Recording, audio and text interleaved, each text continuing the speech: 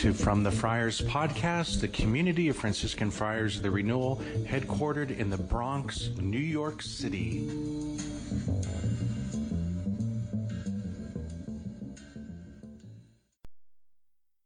Hey everybody, this is Father Luke Mary from the Friars, and as you know, many are all of these local servants or the superiors of our friaries around the world are in New York right now for an annual meeting. We're kind of getting together, and so I have here with me Father Pascal. And Father Pascal is one of our friars who's serving at the San Antonio Friary in Matagalpa, Nicaragua. And so I know many of you have been praying. We had issued a message on our social media about praying for peace in Nicaragua, so we're going to get a little bit into what's going on down there, what it's like to be living and serving there. But before we get that started, now you had heard my interview with Brother Joachim, who joined. So Father, just so you know, Father Pascal is a member of the same class as Brother Joachim, the crazy class in 2003. Right, it was my first year of priesthood. Right. It's a really great group of guys joined that year, and so many funny stories and so many great memories from that year. We didn't have anywhere to live, and there's all these funny things. So. Father, why don't you just begin by telling us a little bit about kind of where you're from and how you ended up joining the Friars? So I'm from, well, first of all, let me not take any responsibility for Brother Joachim. Yes. I take no responsibility for him or what he does. Disclaimer. I'm from Massachusetts. I grew up in the western part of Massachusetts. And I discovered the Friars. Actually, I had fallen in love with St. Francis in my vocational journey. But I discovered our community through a Redemptorist priest, Father Phil Dabney, in New York. And so through his introduction, I came to visit the Friars for the first time in 2002. And then visited throughout that year, and then entered in 2003. Really looking for, just an authentic, sincere, heartfelt Franciscan life. And I remember telling my parents when I came back from my first visit, this is it. I found it. This is the place. And here I am 15 years later. What was their reaction? Because I know different parents have different reactions. So at first, I remember when I first told them that thought I might be called to be a priest. They told my brother, supposedly, according to my brother, they told him later on that they thought I was having a mental breakdown because I needed an intervention. But as the years went by and they saw that it wasn't a sort of a flash in the pan sort of thing, they begin to open themselves up to it. And then really, when I was a pastor that first year, 2003, they came, I think it was for Thanksgiving, and meeting the Friars and seeing us interact, that clinched it for them. And now, I mean, they couldn't be happier with. It's hard that I'm so far away down in Nicaragua, but they couldn't be happier that I'm a priest and I'm a friar. So a real blessing for me for sure, but also for my family. Wow. And, it is beautiful. Sometimes you see, family members that aren't so sure, but then as time goes on, it's really like a family. And I think many of us joined the CFRs because we felt that kind of a family attitude here. And as we grow, and we're still holding on to that, which is great. And that's one of my favorite things these last couple of days is, I'm in New York, so I really miss these guys. It's so great to see them. They come back for this meeting. But so anyways, so very, very special vocation that you end up getting ordained to the priesthood, obviously, but now you've been serving. You were in Honduras, right? Mm-hmm. But now you're in Nicaragua. And boy, that is just a very different world down there. And maybe tell us a little bit about that. Yeah, it is. So I was ordained in 2013 and was sent down to Honduras. So I was there for 4 years. And then a year ago, I was sent down to Nicaragua. So I've been 5 years now in Central America. And yeah, it certainly is. It's a different world. Poverty obviously is unlike what we have ever seen here, particularly in the rural parts of those countries. But also, and this is one of the things I love about being down there, and maybe it's connected to the poverty, I'm not sure, but such an openness to the Lord, such an openness to the faith. It's so easy to preach to people. They're hungry for it. They know they need God at the end of the day. They know they need God.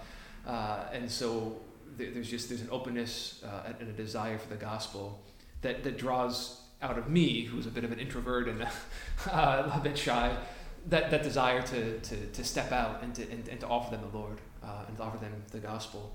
So it's been such a blessing my 5 years down there, and yeah, hopefully I'll have many more down there as well.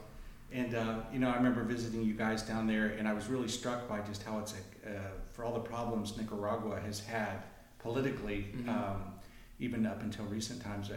It's a Catholic culture.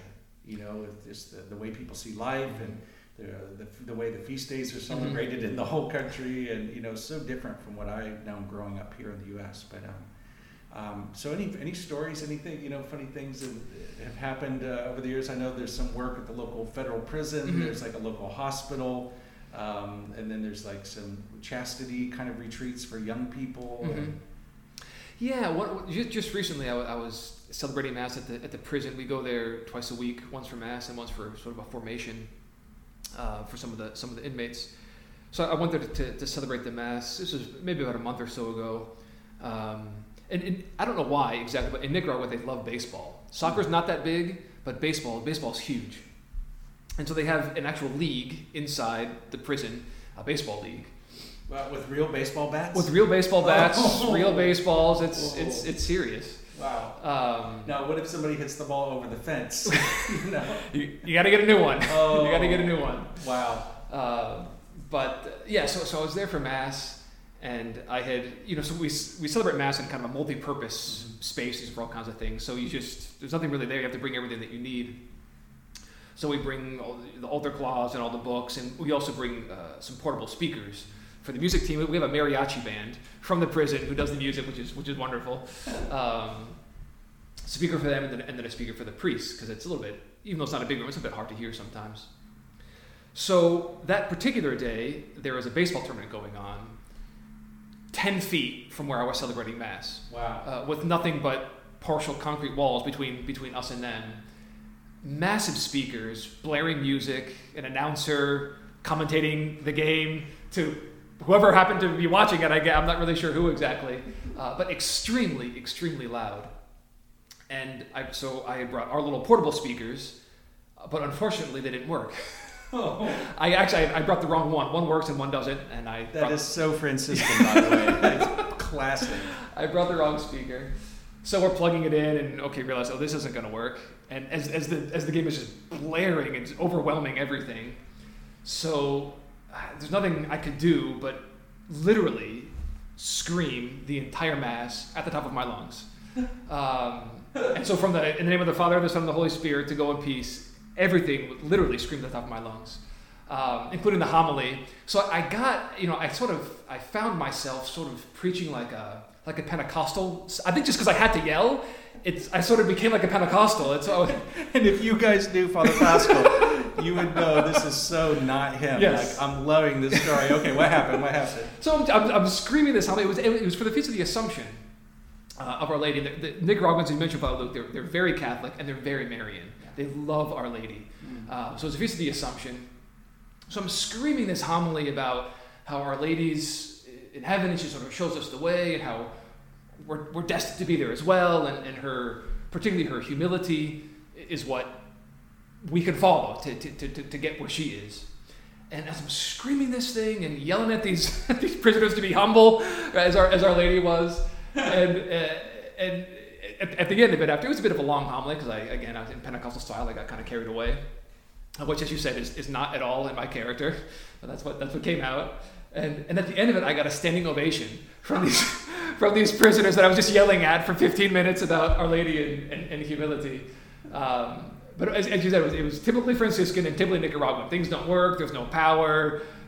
There's a lot of noise. Whatever it was. It was a sort of a typical beautiful Nicaraguan experience, and even just their response, right? I mean, to get I'm not used to getting standing ovations at the end of homilies, certainly not in the United States.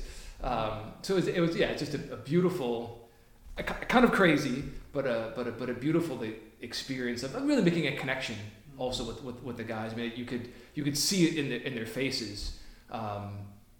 They understood, right? And again, they love Our Lady. And so they're even these kind of hardened criminals, it just went right to their hearts, because they have such a heart for Our Lady. So it was a beautiful experience. I recently that apostolate of the prison. Wow, thank you. And I remember visiting there a few times, and the friars were giving the guards bottles of Coca-Cola, which keeps everybody happy. That's right. You know?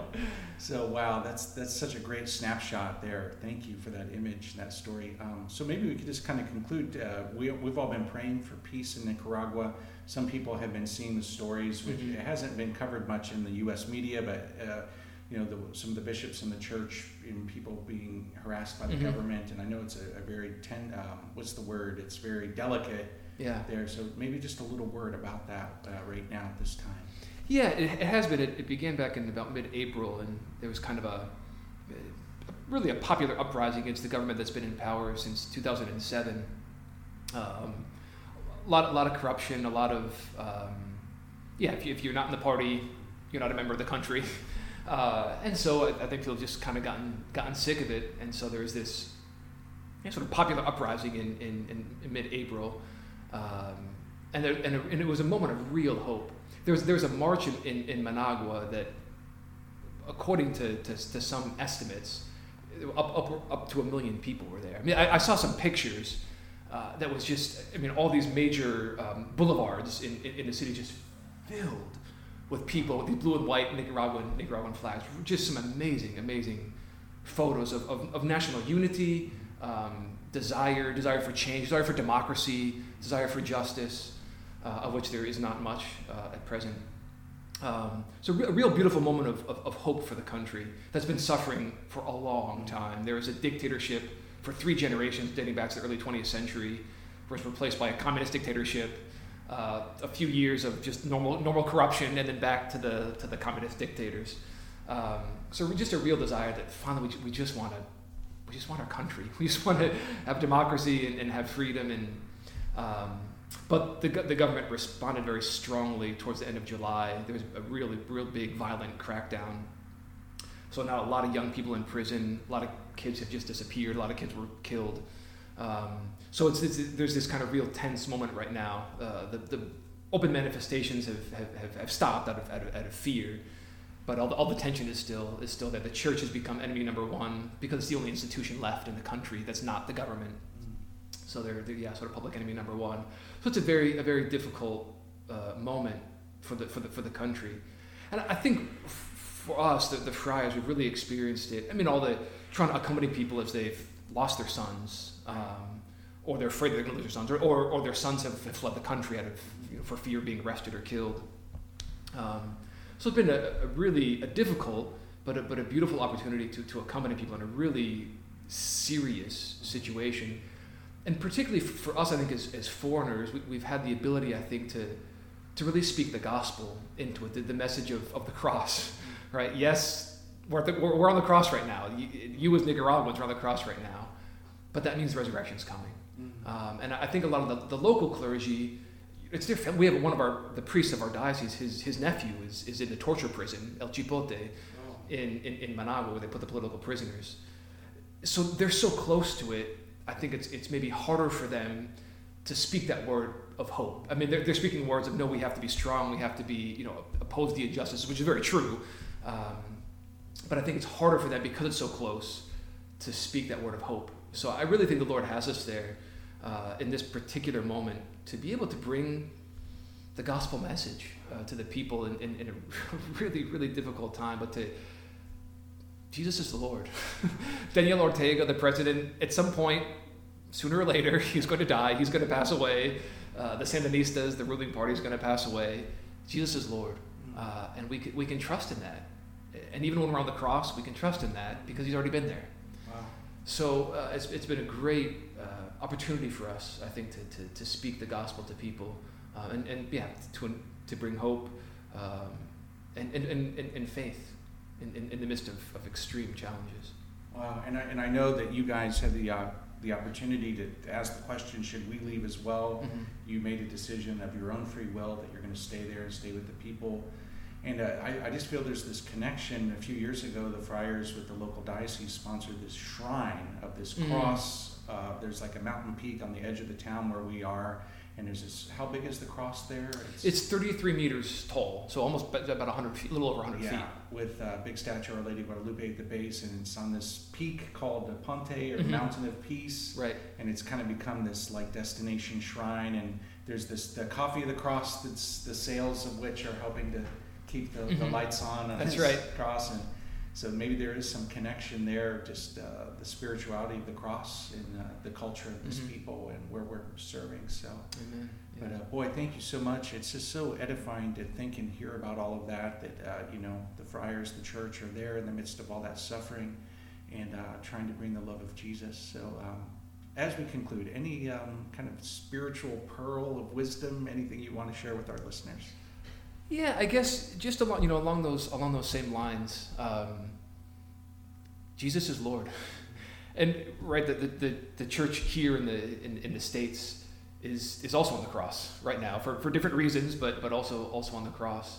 But Jesus is the Lord, and it's His church. He's Lord of history. It's in His hands. We're in His hands. As ugly as things get, as bad as things get, as frustrated as people get, as angry as people get. And quite legitimately, Jesus is Lord, and nothing that we do or anyone else can do can change that. So we keep our eyes on Him, on the cross, and on Christ crucified and risen.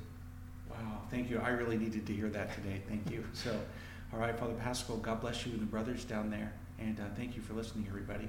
God bless you. Peace.